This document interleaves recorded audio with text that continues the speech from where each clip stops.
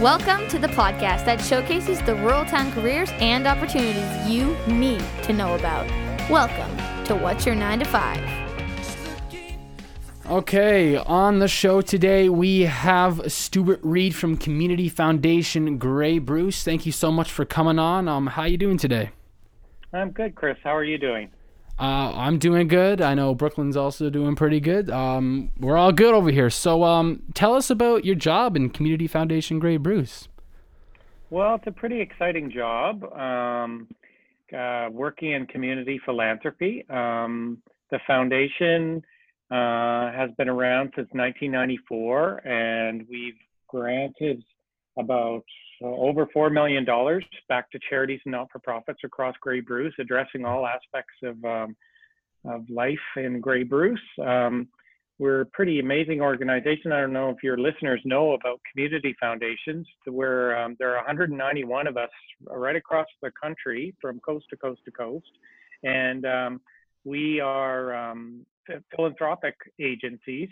We establish endowed funds, which means that individuals or agencies or families might come to us and want to place money to benefit the community. So we endow that money. And so that means it's invested forever. We never touch the original gift, but with the money that investment makes in the marketplace, we create grants, which we give out to charities and not-for-profits to help them do their work. And we also are very much a knowledge convener in the community about wellness and health.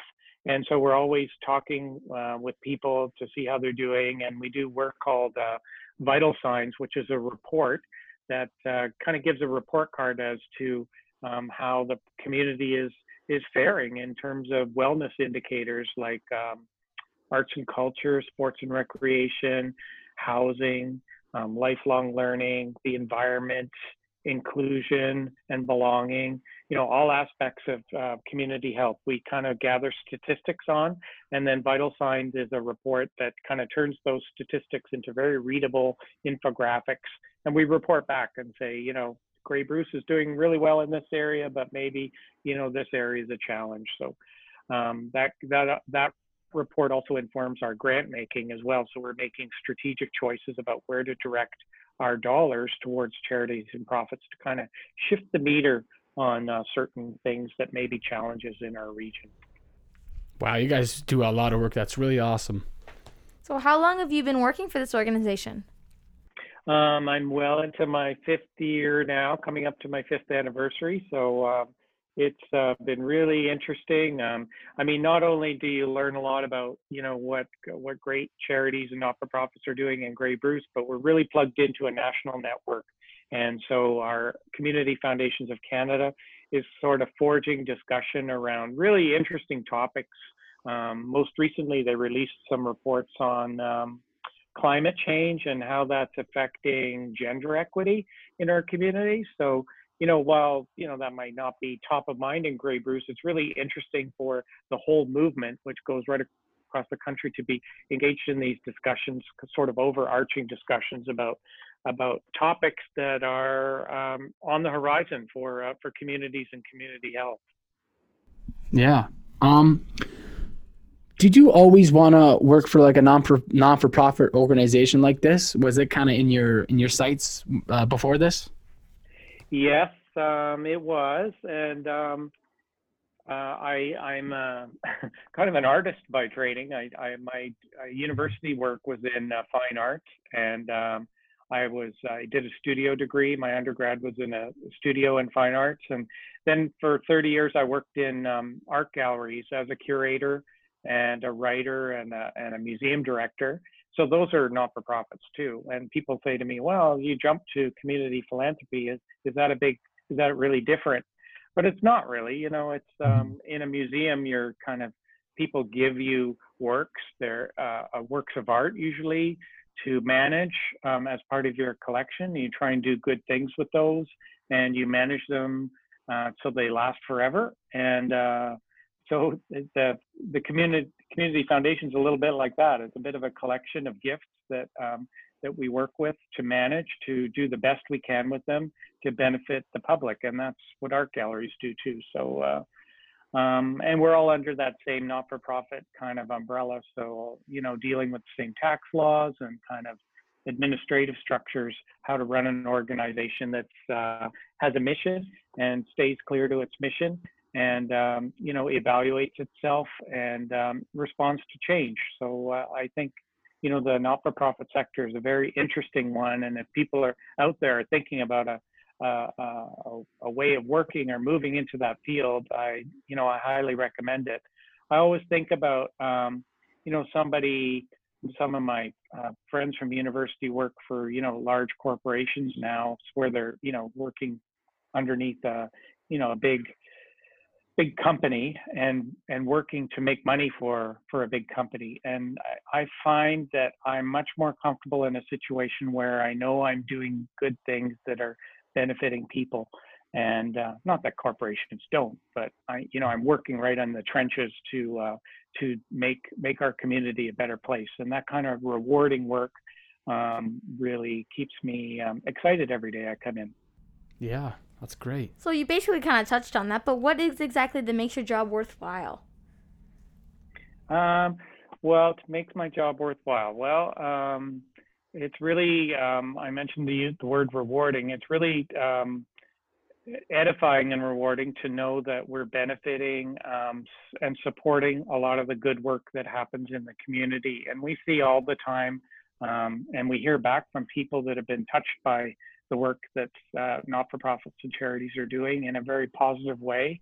And I think it helps us to have a more caring and integrated and thoughtful and supportive society around us. And I think that the work that we do and the work we support really makes Grey and Bruce counties a wonderful place to live. And we know how great it is to live here. And that's because of caring, generous people. And the foundation does a lot of work on behalf of those generous donors who we're looking after their gift and following through on their wishes to do some good things with what they've put in our trust. Mm-hmm. So for all the listeners out there who are wondering just exactly what steps it takes to get to your job, what is your educational background? Well, I mentioned I have a BFA in fine arts from university in Canada. I think that higher education is always great because it prepares you for critical thinking in the workplace. My years managing not-for-profits in terms of museums and art galleries certainly prepared me for the work that I do now with the Community Foundation. And I think people could come to this work with some sort of business background, or if they were interested in investing, or they could come from work in a social agency, people that are interested in anthropology and communities, or maybe the environment. There's many, many ways to approach it. And I think the diversity of colleagues that I bump into across the country is really a testament to that it welcomes all kinds of skill sets into the fold, and people bring their own assets and their own talents to the cause, and that makes for a very interesting group of colleagues right across Canada. And that probably makes sense because you guys you guys kind of help so many different kind of types of businesses all around Grey Bruce and all kinds of different things. So it probably makes sense to have a bunch of people who are everybody's good at one thing and they all have a bunch of different backgrounds. You can all combine your knowledge to kind of help the community. So that's really cool. Yeah. Is there a lot of people that work there? In our office, no, it's pretty small. We have four people. But collectively across the country, there's, as I mentioned, 191. So there's a lot of folks engaged in the effort, definitely, and it's growing. The Community Foundation movement started in the United States, and then the first one was established here in 1904 in Winnipeg, and now it just keeps growing, and other countries around the world are adopting the model too, and so it's pretty exciting, making global change as well as local change. Yeah. So around here, do you have any, this might be the wrong question, but do you have any sort of projects or business around here that you've given grants to, or that initiatives you guys have started around here? Well, lots and lots of them. just off the top of my head, a couple of weeks ago, I was really honored to be part of a sacred circle at the new Reconciliation Garden that's been established in Owen Sound. And we were celebrating the arrival of the grandmother and grandfather stones that were planted in the garden on a hill just overlooking the site where the garden's going to be next spring. And that's a space that's been created for all people to come together to contemplate and to rest and to find some solace and time to contemplate, reconciliation. And that reconciliation is different for everyone. But certainly here in Canada, we think about our relationship between nations, between First Nations and settling cultures. And our foundation's been a part of that building of this Reconciliation Garden. Back in 2017, we had some Canada 150 money that we gave out. That was the first grant. And then we've supported them a couple of times over the years. And it's wonderful to see that groundswell of effort from the community turn into something real and concrete. And being there, standing around the circle with friends and colleagues, all socially distanced, of course, these days. And we were outside that afternoon. It was quite cold and windy, but people spent time there together to mark this momentous occasion. And of course, Launchpad that you guys are both working with. That's another agency that's doing amazing things for young people and skill development and a real community catalyst. And we've supported many aspects of Launchpad's programming over the last number of years too. So we're very proud of the good work you're doing too.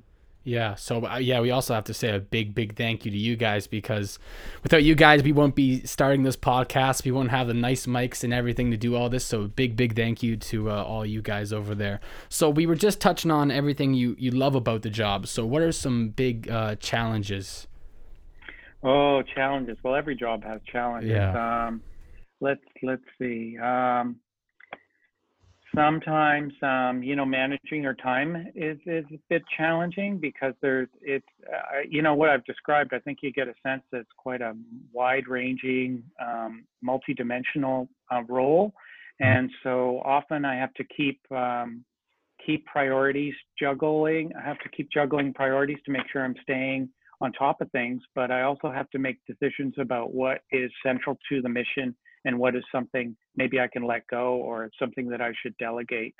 And, being an executive director, it's my job too to, motivate people and keep people engaged. And that's not just my staff, but I work really closely with an amazing group of volunteers on our board of directors. And we also have a group of volunteers called ambassadors, who are people from all over Grey Bruce that are champions in their local community, that are well poised to talk about what the foundation does and to make connections for us in the community. So leading all of those people and being a good resource person from them, and keeping them on mission too, and keeping conversations going that make sure what we're doing is really being effective, and we're thinking thoughtfully about how well we're doing and what we might need to change, or where best to deploy our resources and our efforts and our attention at any particular time is it's challenging. And the COVID pandemic has really layered another, it's been complex and challenging the last 10 months, trying to run an organization where, people aren't coming together in the same ways anymore. But you still have to lead, you still have to inspire, you still have to be able to communicate effectively, and to make people feel that they belong, and to make sure everybody knows what they're doing and why, and kind of checking in with people, make sure everybody's well and feeling good about their role.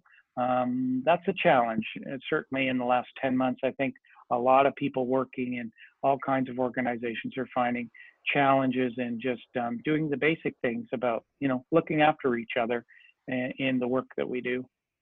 You know what's so crazy? You just said 10 months and everything was so different. And it's kind of crazy that we're all getting used to it. At least we're adapting in the right ways. Like you guys said, you're still doing these initiatives where you're social distancing outside. And like you said, you've still been trying to check up on everyone and help everything keep going. And that's pretty amazing that we're still doing everything.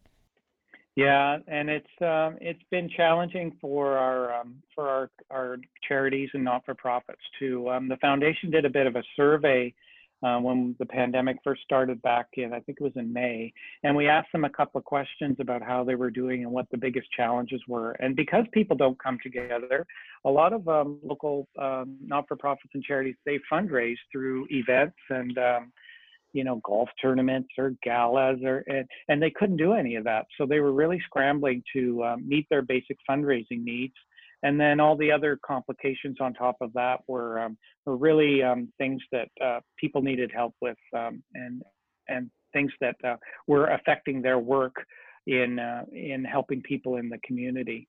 And then shortly after that, thank goodness, actually, our federal government stepped up with a fund called the Emergency Community Support Fund, which was, we had about $334,000 to dispense to help charities that were assisting vulnerable populations that were dealing with the impacts of COVID.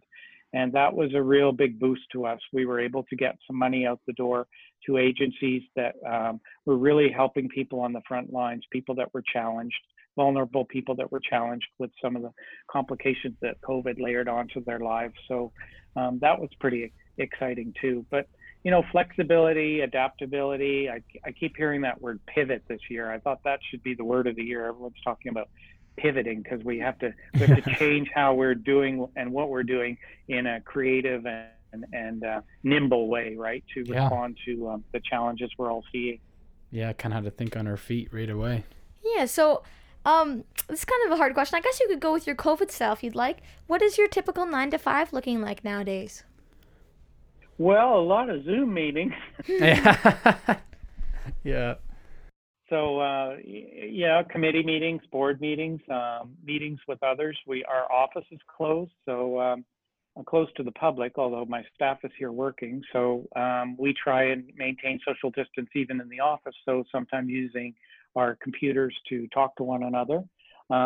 We are just wrapping up our year of funding. So that Emergency Community Support Fund I'm talking about just had a round 2. So we're getting some grants out the door for that. And we've also been engaged with this other program called the Investment Readiness Program, more federal money that's supporting social enterprise across Central Ontario. And our foundation was a community partner for all of Central Ontario, so everywhere from Muskoka down to Goderich and up to Manitoulin Island. And we were we're getting that funding out the door, and then budget time and getting ready for a whole other fiscal year. So lots and lots of stuff going on. So a lot of talking during the day. I kind of arrive in the morning. I usually have a bunch of meetings that populate the calendar, and then writing reports and correspondence and phone calls with people. An awful lot of my job is, as I mentioned and described it, it's communicating and making sure people have what they need to do their jobs and to keep projects, like larger projects, moving along. So checking in and making sure things are happening as they should, and deploying resources to where they're most needed. So that's pretty interesting as well. But it's exciting work. I come in every day, and I'm very grateful for this role and for this for the foundation, and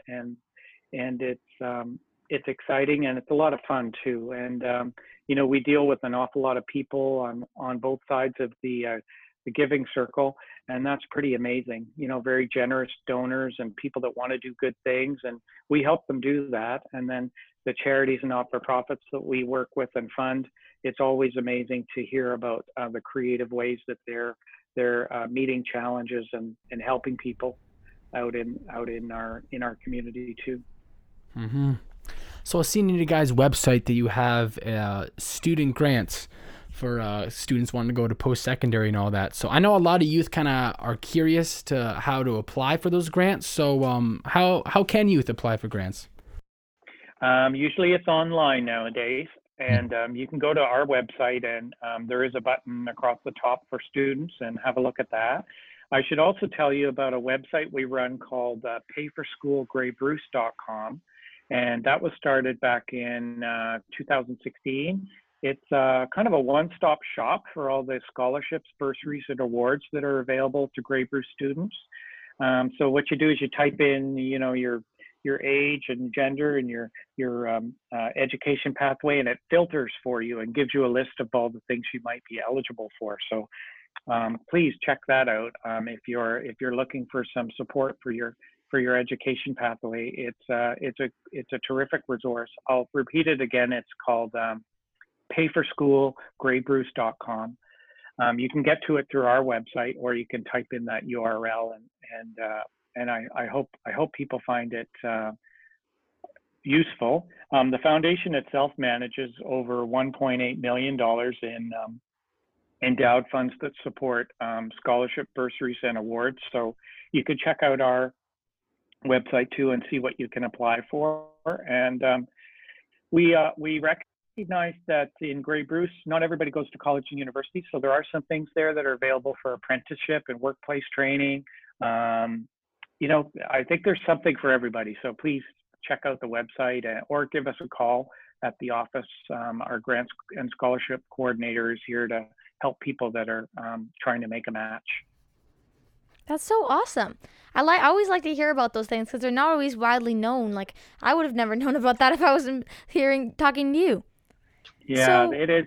We keep trying to promote it, but it is a good resource. And I always tell people, if you're a young person or anyone, there's some programs in that bursaries and awards and things for adults too. So anybody that's looking to support their learning can probably find some help there. that's so awesome. Okay, so with the Community Foundation Grey Bruce, you guys say that you're funding so many different places, but I'm not really sure what type of things that you guys do. So do you have any goals, like future goals for the Community Foundation? Well, we have a strategic plan that sets out our goals. I find it pretty compelling. We talk about one of our goals, and I'm thinking about this because we're just doing budget for next year. We talk about telling our own story. So because the foundation, sometimes, people ask me what I do, and I start to explain it. I can see their eyes glaze over. They get a little confused because it's not the most simple thing to explain about endowments and investment revenue and granting and all that. But so what we try and do when we talk about community philanthropy is we get people to tell their stories about the impact that they've experienced. And so we use community storytelling in all of our marketing and communication vehicles to let people know about what we do by having somebody that maybe their neighbor or something, tell their story about how they were affected by community philanthropy. So telling our own story is one thing. Another thing on our strat plan, we try and use our assets very creatively. Right now, our foundation manages about $17 million, and a lot of that is invested, globally in the marketplace to make money. But some foundations in our movement are beginning to think about creative ways of using those assets locally to elicit change. So maybe making a portion of what they might invest globally, investing it locally and doing that creatively to assist charities and organizations in making some bold change. So that's called impact investing, and that's something we're investigating and learning about and watching what our peers are doing and trying to learn from that. So that's another one of our goals. We also try and build really strong relationships and as many organizations across the country, not just not-for-profits, but we're trying to better reflect the diversity of our community in our makeup, in our volunteer makeup, and our board and staff. So looking at diversity and building strong relationships with newcomers, with our First Nations communities, really being proactive about best reflecting the people that we represent. That's not about us without us, that kind of ethic. And what's the fourth one? I think there's 4 goals on our strat plan. Communication, asset management. Oh, and building our assets, of course, is something we're trying to do.